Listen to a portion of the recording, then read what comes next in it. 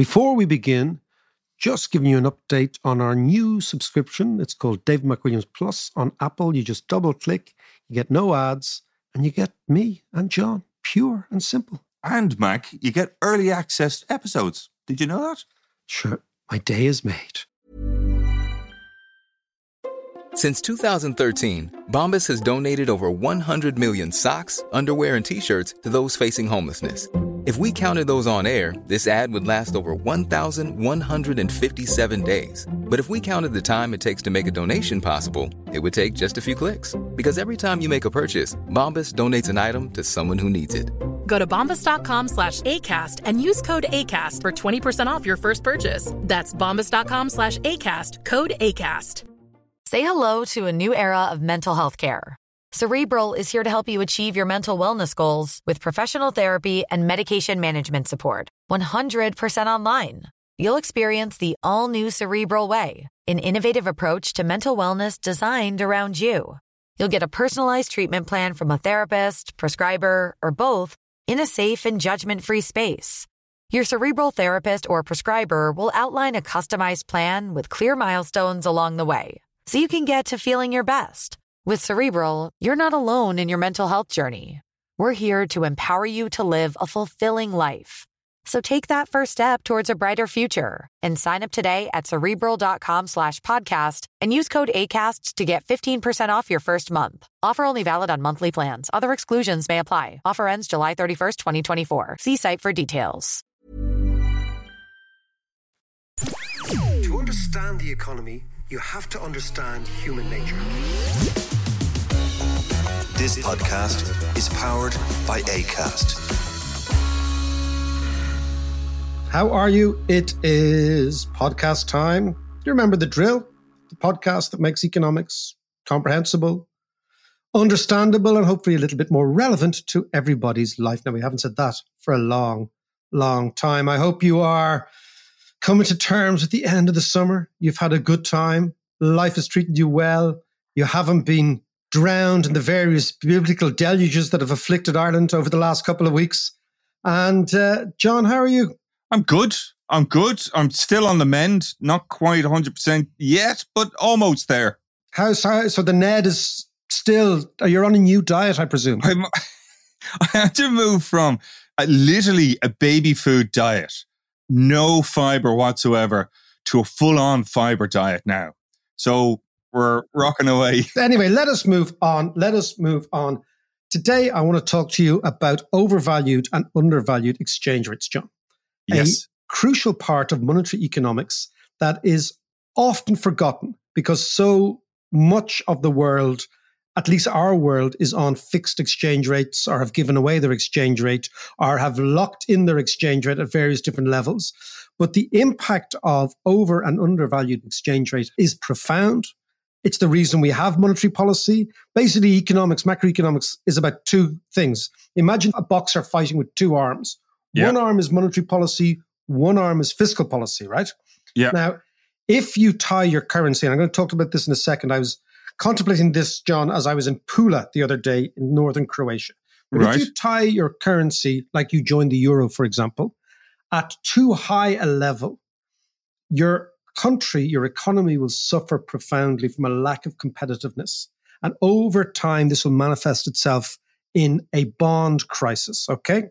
We'll park that. Okay. If, on the other hand, you tie your currency and your economy proves to be very successful, like Ireland, over time, that undervalued exchange rate, which I believe we have, will manifest itself in asset price bubbles, far too much investment, arguably too much immigration, and too much overheating. Croatia, where I am, I believe is going to have an overvalued exchange rate when they join the euro next year. And that will lead to long-term structural problems here. Whereas Ireland now has an undervalued exchange rate, and our long-term structural problems are problems not of money, but of capacity. Actually, you need to explain all this and explain why Croatia are going to join the euro if they're not ready for it, and what are the implications of being undervalued exchange rate for us. But before we get there, what's all this about Pula, and what sparked off all these musings, Mac? Well, it's because I was last night or the night before, John, I was reclining in a bar beside a statue of James Joyce. Right. Okay. Okay. And the statue Reclining in a bar James, is nothing new. Yeah, well, exactly. Well, the reason I was reclining is the statue of James Joyce has him sitting down in Pula, a city in Istria, northern Croatia, which used to be an Italian city before the Second World War. Right. After the Second World War, the Italian population was largely driven out by the Yugoslav partisans, not least because the Italian population in this part of the world was displaying a type of proximity to fascism, which the local Yugoslavs did not appreciate. Lots of nasty things were done in the Second World War in this neck of the woods.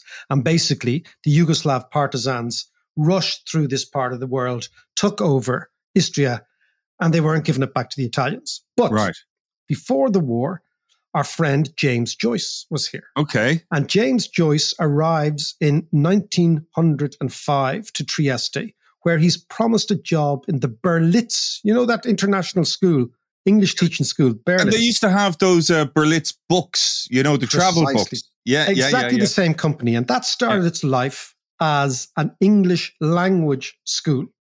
And it moved into the travel because it realized that most of the people that were trying to learn foreign languages were just travelers, casual travelers. So that's what moved into that area. Joyce is working for Berlitz. He's supposed to get a job in Trieste, which is about 100 miles away up the road. The job never materializes. So he's arrived in 1905 with a pregnant Nora. So his missus is pregnant. He's got no money. Somebody tells him there's a job down the road in Pula, which is a city about 100 miles south, a much less impressive city than Trieste, much smaller, was an Austrian-Hungarian naval base at the time. So Joyce thought it was a little bit of a dull place. He didn't particularly like the local Slavs because there was lots and lots of Slovenes and Croats here at the time. It was run by the Austrian-Hungarians, but deep down it was still an Italian-speaking city, bizarrely cosmopolitan place. Joyce didn't particularly like it, but did quite like the cafes. So, and he writes that he quite liked the cosmopolitan cafes and all that sort of stuff. And this is where a 24-year-old Joyce is beginning to try and get the Dubliners published, what he'd actually already written. And that becomes a lifelong, well, the next decade's work for Joyce is to try and get Dubliners published, which took him about a decade to do. Then he gets The Portrait of an Artist published, he gets Dubliners published, and he's away in a hack. Yeah. But I'm sitting here in the same bar, and the reason he's in the bar, because the bar is in the basement of not in the basement, the first ground floor of the school that he used to teach in. And what I'm looking at, John. The school, a bar in a school. No, the school, the building. It's the building where the school used to be. I just want to be clear about that. It's the building where the school used to be. But what I'm looking at, John, is this extraordinary Roman arch. It's a huge Roman arch. I'm here because last night I saw the Arctic Monkeys, John, in a Roman amphitheater. How were they? They were supported by Inhaler, who are friends of Lucy's. Yes, great band. They're a fantastic band. They did an amazing job, because as you know, support band is hard. Yeah. Because the audience has come to see somebody else. Yeah, absolutely. It's a bit of a wild card. You don't know what you're going to get when you walk on stage. And they were brilliant. They opened it up. They have a couple of banging tunes. They did what they had to do, which is to go out, win the audience, get the audience listening to them. And I presume, as the thing is about all supporting, is you're trying to convert a bigger band's fan base to you. Yeah. And then people go away and say, wow, they were quite good at the support act. Who are they? Yeah. So sell a few T-shirts on the way. So they did a fantastic job. An amazing amphitheater. It's the Pula Amphitheater, which is the best preserved Roman amphitheater in the world. And the Croats have opened it up to gigs. So you're actually sitting in... What does it sound like? It sounds like you're sitting, well, I don't know what it sounded like in the Colosseum, right? But imagine you're in the Colosseum, right? Yeah. Now, of course, the sound is bouncing off all the walls. That's what I was thinking. It sounded brilliant. It felt brilliant. The Arctic Monkeys came on and they gave a masterclass, an absolute masterclass. Alex Turner is the front man. He just has it. He's got the swagger, he's got the cockiness, he's got the voice, he's got the attitude. And they played banger after banger. It was an extraordinary gig. And they played for about 2 hours. Fantastic. Of course, they're supporting Us Down Electric Picnic.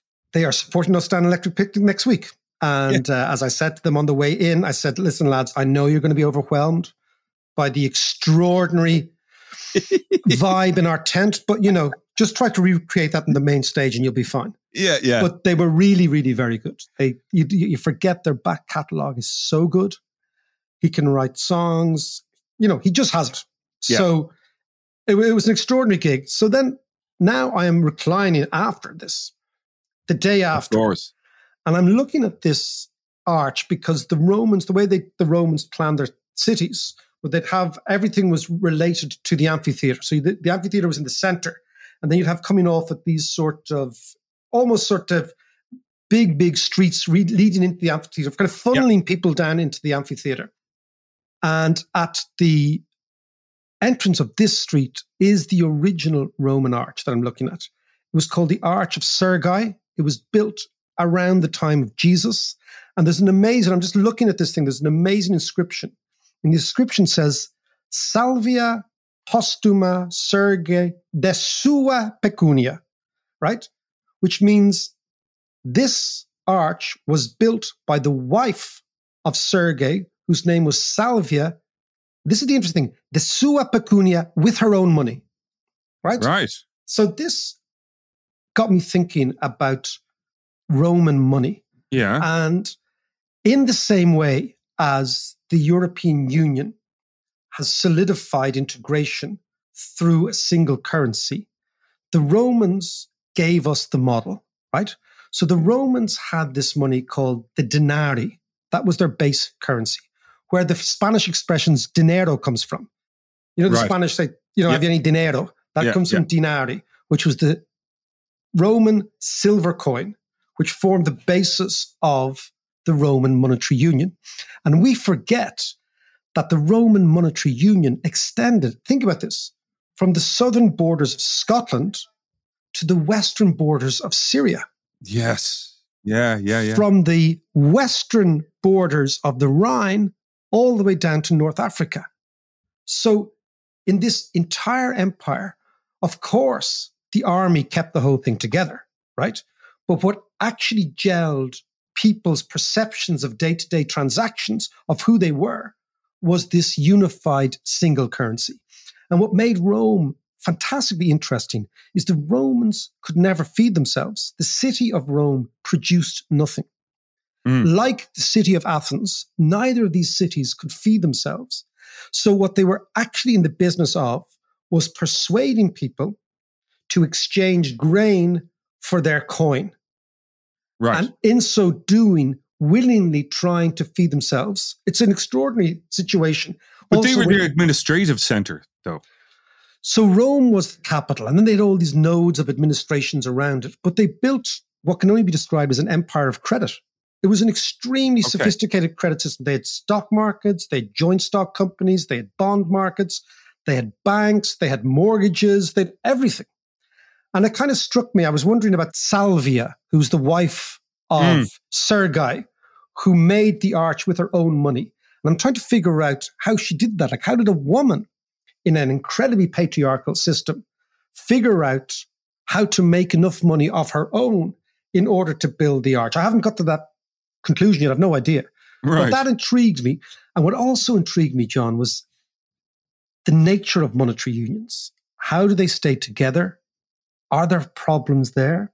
And the reason I'm thinking about this is that Croatia, the country that, as you know, I spend a huge amount of time in, love, really like the people, they're joining the euro in January at a very, very high exchange rate, which is 7.7 kunas to the euro. And I'm not sure that this country can sustain that high level of exchange rate. Now, Mac, there's a load of stuff in this that I need you to explain. But let's come back and talk about that after this. Absolutely. Say hello to a new era of mental health care. Cerebral is here to help you achieve your mental wellness goals with professional therapy and medication management support. 100% online. You'll experience the all-new Cerebral Way, an innovative approach to mental wellness designed around you. You'll get a personalized treatment plan from a therapist, prescriber, or both in a safe and judgment-free space. Your Cerebral therapist or prescriber will outline a customized plan with clear milestones along the way, so you can get to feeling your best. With Cerebral, you're not alone in your mental health journey. We're here to empower you to live a fulfilling life. So take that first step towards a brighter future and sign up today at Cerebral.com/podcast and use code ACAST to get 15% off your first month. Offer only valid on monthly plans. Other exclusions may apply. Offer ends July 31st, 2024. See site for details. Quality sleep is essential for boosting energy, recovery, and well-being. So take your sleep to the next level with Sleep Number. With a Sleep Number smart bed, you can individualize your comfort level and enjoy a better sleep night after night. J.D. Power ranks Sleep Number number 1 in customer satisfaction with mattresses purchased in-store. And now the Queen Sleep Number C4 smart bed is only $1,599, a saving of $300, only for a limited time. For J.D. Power 2023 award information, visit jdpower.com/awards. Only at Sleep Number stores or sleepnumber.com. Hi, I'm Dori Shafrir. And I'm Kate Spencer. And we are the hosts of Forever 35. And today, we're talking about Club Med, the best all-inclusive getaway for families. Today, Club Med has nearly 70 resorts worldwide, from beachside resorts in the Caribbean and Mexico, to magical locations in the Maldives and Morocco, to ski resorts in the mountains from Canada to the Alps. Between their all-inclusive family programming, wellness offerings, land and water sports, and their French heritage-inspired food and drink offerings, Club Med is the best way to elevate your family getaway, no matter which location you're at. To learn more, visit clubmed.us. So, Mark, you're saying that Croatia are joining the Eurozone from January. Are they the only ones joining this year? And also, what does that mean for the euro? Is it going to weaken it in any sort of way? Or explain that one to me. Well, a very interesting question, John. I think the Croats are joining in January. They're the only ones joining at this stage. But now implicit in all European treaties is the objective that anybody who joins the European Union is on the path towards joining the euro. It's part of the package.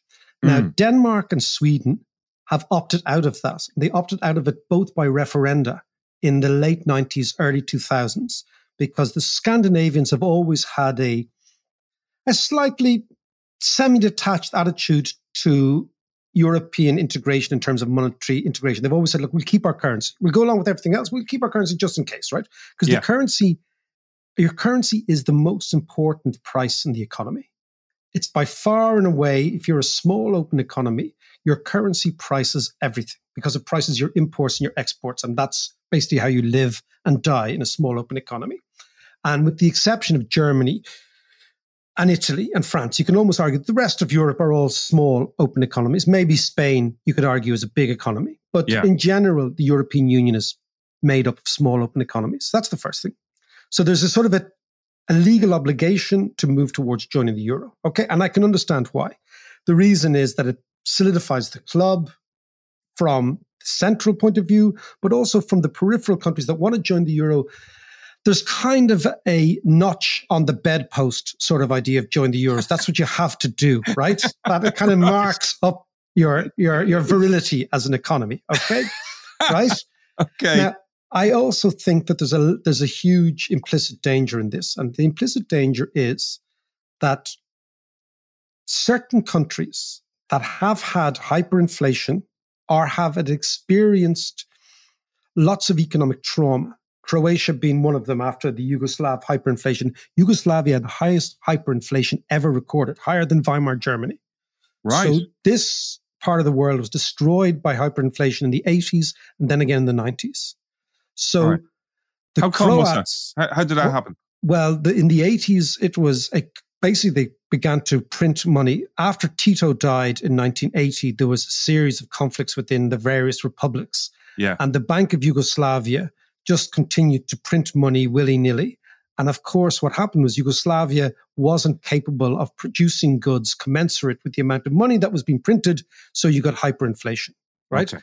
Gotcha. Typically what happens is if you can produce goods commensurate with the amount of money you're printing, then it means that you probably won't experience inflation even if you're printing all the time. But the Yugoslavs printed all the time, and they just ended up in a hyperinflationary spiral. And then in the 1990s, Milosevic printed loads of money to finance the wars in Bosnia, in Croatia, etc. So they had 2 bouts of hyperinflation. The Croats have a keen memory for that, and I've always wanted to avoid that. That's number one. Number two, joining the euro is kind of like another accolade in the process of becoming a proper European country. At least they feel this way. So in order to get away from their Yugoslav/Balkan past, joining the euro is, you're joining the rich man's club. Yeah. But if you join the rich man's club and you're a poor man, you have a problem. As the great expression is, if you're not at the table, you're on the menu. Yes. Right? Yeah. Now, the problem is you could be at the table, but you're still on the menu in the sense that if your economy is too weak. Hang on a second. How do you gauge a weak economy or a strong economy? Well, the first one is income per head. Okay. So if you're miles away from the average, well, then you're pretty weak. Second one is your budget deficit. If you're continuing to run a budget deficit, it means you can't balance your books. Yeah. So you're borrowing all the time. Right. Okay. Third one is your trade deficit. If you are running a massive trade deficit, it means that your economy isn't producing, so your imports are much, much greater than your exports, right? Then you have to attract in capital from elsewhere to cover your costs. So you're running a current account deficit. Yeah. It means that you're borrowing consistently, and that will mean that your debt GDP ratio is rising all the time, right? So these are your particular metrics, okay? So why are they joining then? If this ain't going to work. Let's come back, right? And of course, the other really fundamental metric is, are you experiencing immigration or emigration? Yeah. A country experiencing emigration means that its own people are moving away. The brain A country drain. that's experiencing immigration means that other people are coming to you. So Yeah. that's a great acid test of economic success, right? Now, what happens is, if you price your exchange rate too high for economic virility ideas, but also maybe because a huge amount of the economy has got debts in foreign currency, and if you devalue, those debts will double, or those debts will go up by the level of devaluation. So you're worried about that. You're kind of caught in a trap. However, I would argue that it is better to devalue your currency and then fix to the euro and achieve a competitive gain against the rest of the world in order to reverse all those imbalances like your budget deficit, your current account deficit, your immigration, to give your economy the chance to grow. So why don't they do that then? Because I think that, remember I talked about the good room, right? Yes. Remember the good room, right? Yeah. My granny had a good room, which was there to impress the good people, the posh people. Yeah. My granny's good room was so good, I wasn't good enough to go into it, Yeah. right? We had one of those as well. It was full of, we had a cabinet full of silver and Waterford crystal. I had no idea what they were there for. Crystal. And I'll tell you, my granny had a bragging wall in the good room, right? And the bragging wall had all these sort of, university parchments and things. Yeah. And there was one, I swear to Jesus, right? There was one in my granny's thing. There was a fella in one of those mortarboard hats, right? Yeah. With a university thing, the black and white photos from the 20s. Nobody has a rashers who he was. We think Granny bought it in the sale of work and just put it up and pretended. So imagine that sort of mentality, right? Imagine that sort of mentality, okay? That basically you want to be with the big boys. You want to be in the good room. And you take that as your fundamental starting point on countries that are slightly insecure about themselves, right? Yeah. And therefore, rather than saying to the ECB and the Council of Europe, look, guys, we want to join the euro, but look, our economy isn't strong enough for this rate. What they do is they assume away, they think everything's going to be fine. Now, you join the euro and then you're done, then you're in. But you can't get out, or you can get out. But if you do get out, unless you get out at a time when the rest of the euro is collapsing, and you basically say, well, look, we've no choice. If you get out in your own accord, then of course it has huge ramifications for people's perceptions of you. Now, interestingly, in 2012, when the euro looked as if it was going to collapse, right, because there was an Italian crisis, a Greek crisis, a Spanish crisis, our interest rates were at 13%. I always argued, look, if this thing collapses, right, from this inside out, well, then that's okay. Well, let's figure out a way. Why? Because Ireland had a current account surplus. We were moving into a situation where the economy was recovering. The situation was entirely different. So you can actually do it. But the question is, for a small country, you shouldn't be taking unilateral moves. But if it happens, you've got to figure things out because in effect, shit happens and you've got to be ready for that. But to come back to the Croats. So the Croats, like the Greeks before them and the Italians now, are suffering or will suffer, I believe, under this very, very high exchange rate. And the economy will be strangulated simply because it's so hard to compete with everybody else. And what will happen in a country like Croatia is they'll say, okay, we won't compete in an industrial scale, but we always have tourism. Right. But the problem is that nobody ever gets rich on tourism because tourism is a low productivity, high labor intensive activity, number one. And number two, it's seasonal.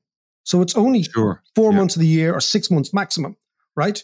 So it's always a nice add-on, tourism, but it can never be the engine of growth. And I think what basically happens is if you fix too high, your industrial side of your economy is too unproductive vis-a-vis Germany. Yep. So what you do is you overburden your entire growth rate on things like tourism and like natural resources. And ultimately, they're not sufficient to keep you going every year. So that means, therefore, that you run current account deficits, you have high levels of emigration, and you have intermittent bond crises where the market says, hold on a second, these guys will not be able to pay their debts. And this is what happened in Greece and in Italy and whatever. Now, the ECB will come up with various little jiggery-pokery ways of militating against bond crisis by buying bonds, etc. But the underlying problem remains the overvalued exchange rate. Now, that's the Croatian thing. Let's look at Ireland, because Ireland's in an opposite situation, right? So if you look at the Irish economy, what you have is overheating. Yeah. House prices going through the roof. Yeah. Asset prices going up. Yeah. Significant levels of immigration, people coming in. Yeah. Huge inward investment. Yeah. All of this hitting an economy that only has a certain capacity, right? Okay. So Ireland is characterized by bottlenecks everywhere, bottlenecks in transport, bottlenecks in public infrastructure, bottlenecks in housing, right? All the problems Ireland has are problems of capacity. When we were young, Ireland's problem was always problems of money. We didn't have enough money to do the things we wanted to do. Now Ireland is awash with money. And what's actually holding us back is we don't have the physical capacity to do it. So you're saying that Ireland's exchange rate, even though we're a euro, is kind of undervalued? Completely. But so what does that mean? Like, and how do you measure that? So if we had our own exchange rate, right? Yeah. What would happen when the economy starts to grow very, very quickly? So we've been growing 5, 6, 7%. Even on the most conservative basis for ages, right?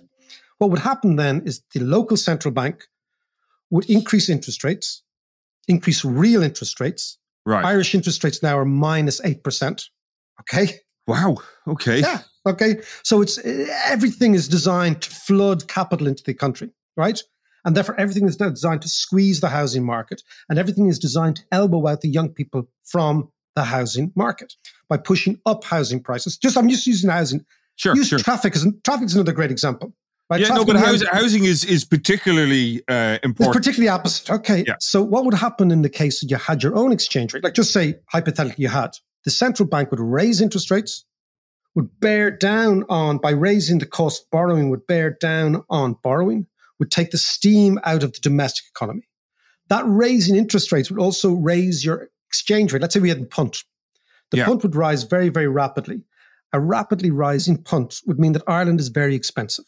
So all that capital that's flowing into multinational investment would actually begin to have a second thought about going into a country like Ireland. And that would, in a country like Ireland, which we've been obsessed by bringing levels of unemployment down because we've the trauma of the 80s. But right now, we probably have to figure out what's the right level of employment, what's the right level of capacity. Can we continue on driving the engine in second gear, but in full throttle, which is exactly what we're doing? Right. Or does right, somebody yeah. need to actually put on the brakes and say, hold on a second? But the problem is, without monetary policy, you can't put on the brakes. So this is the fundamental problem of being part of the Eurozone. It's the fundamental opportunity and the fundamental problem. So the opportunity so what kind of tools can the European Central Bank use? I mean, and is there an argument for some sort of, I know this goes against the whole idea of the euro, but some sort of two-tiered system?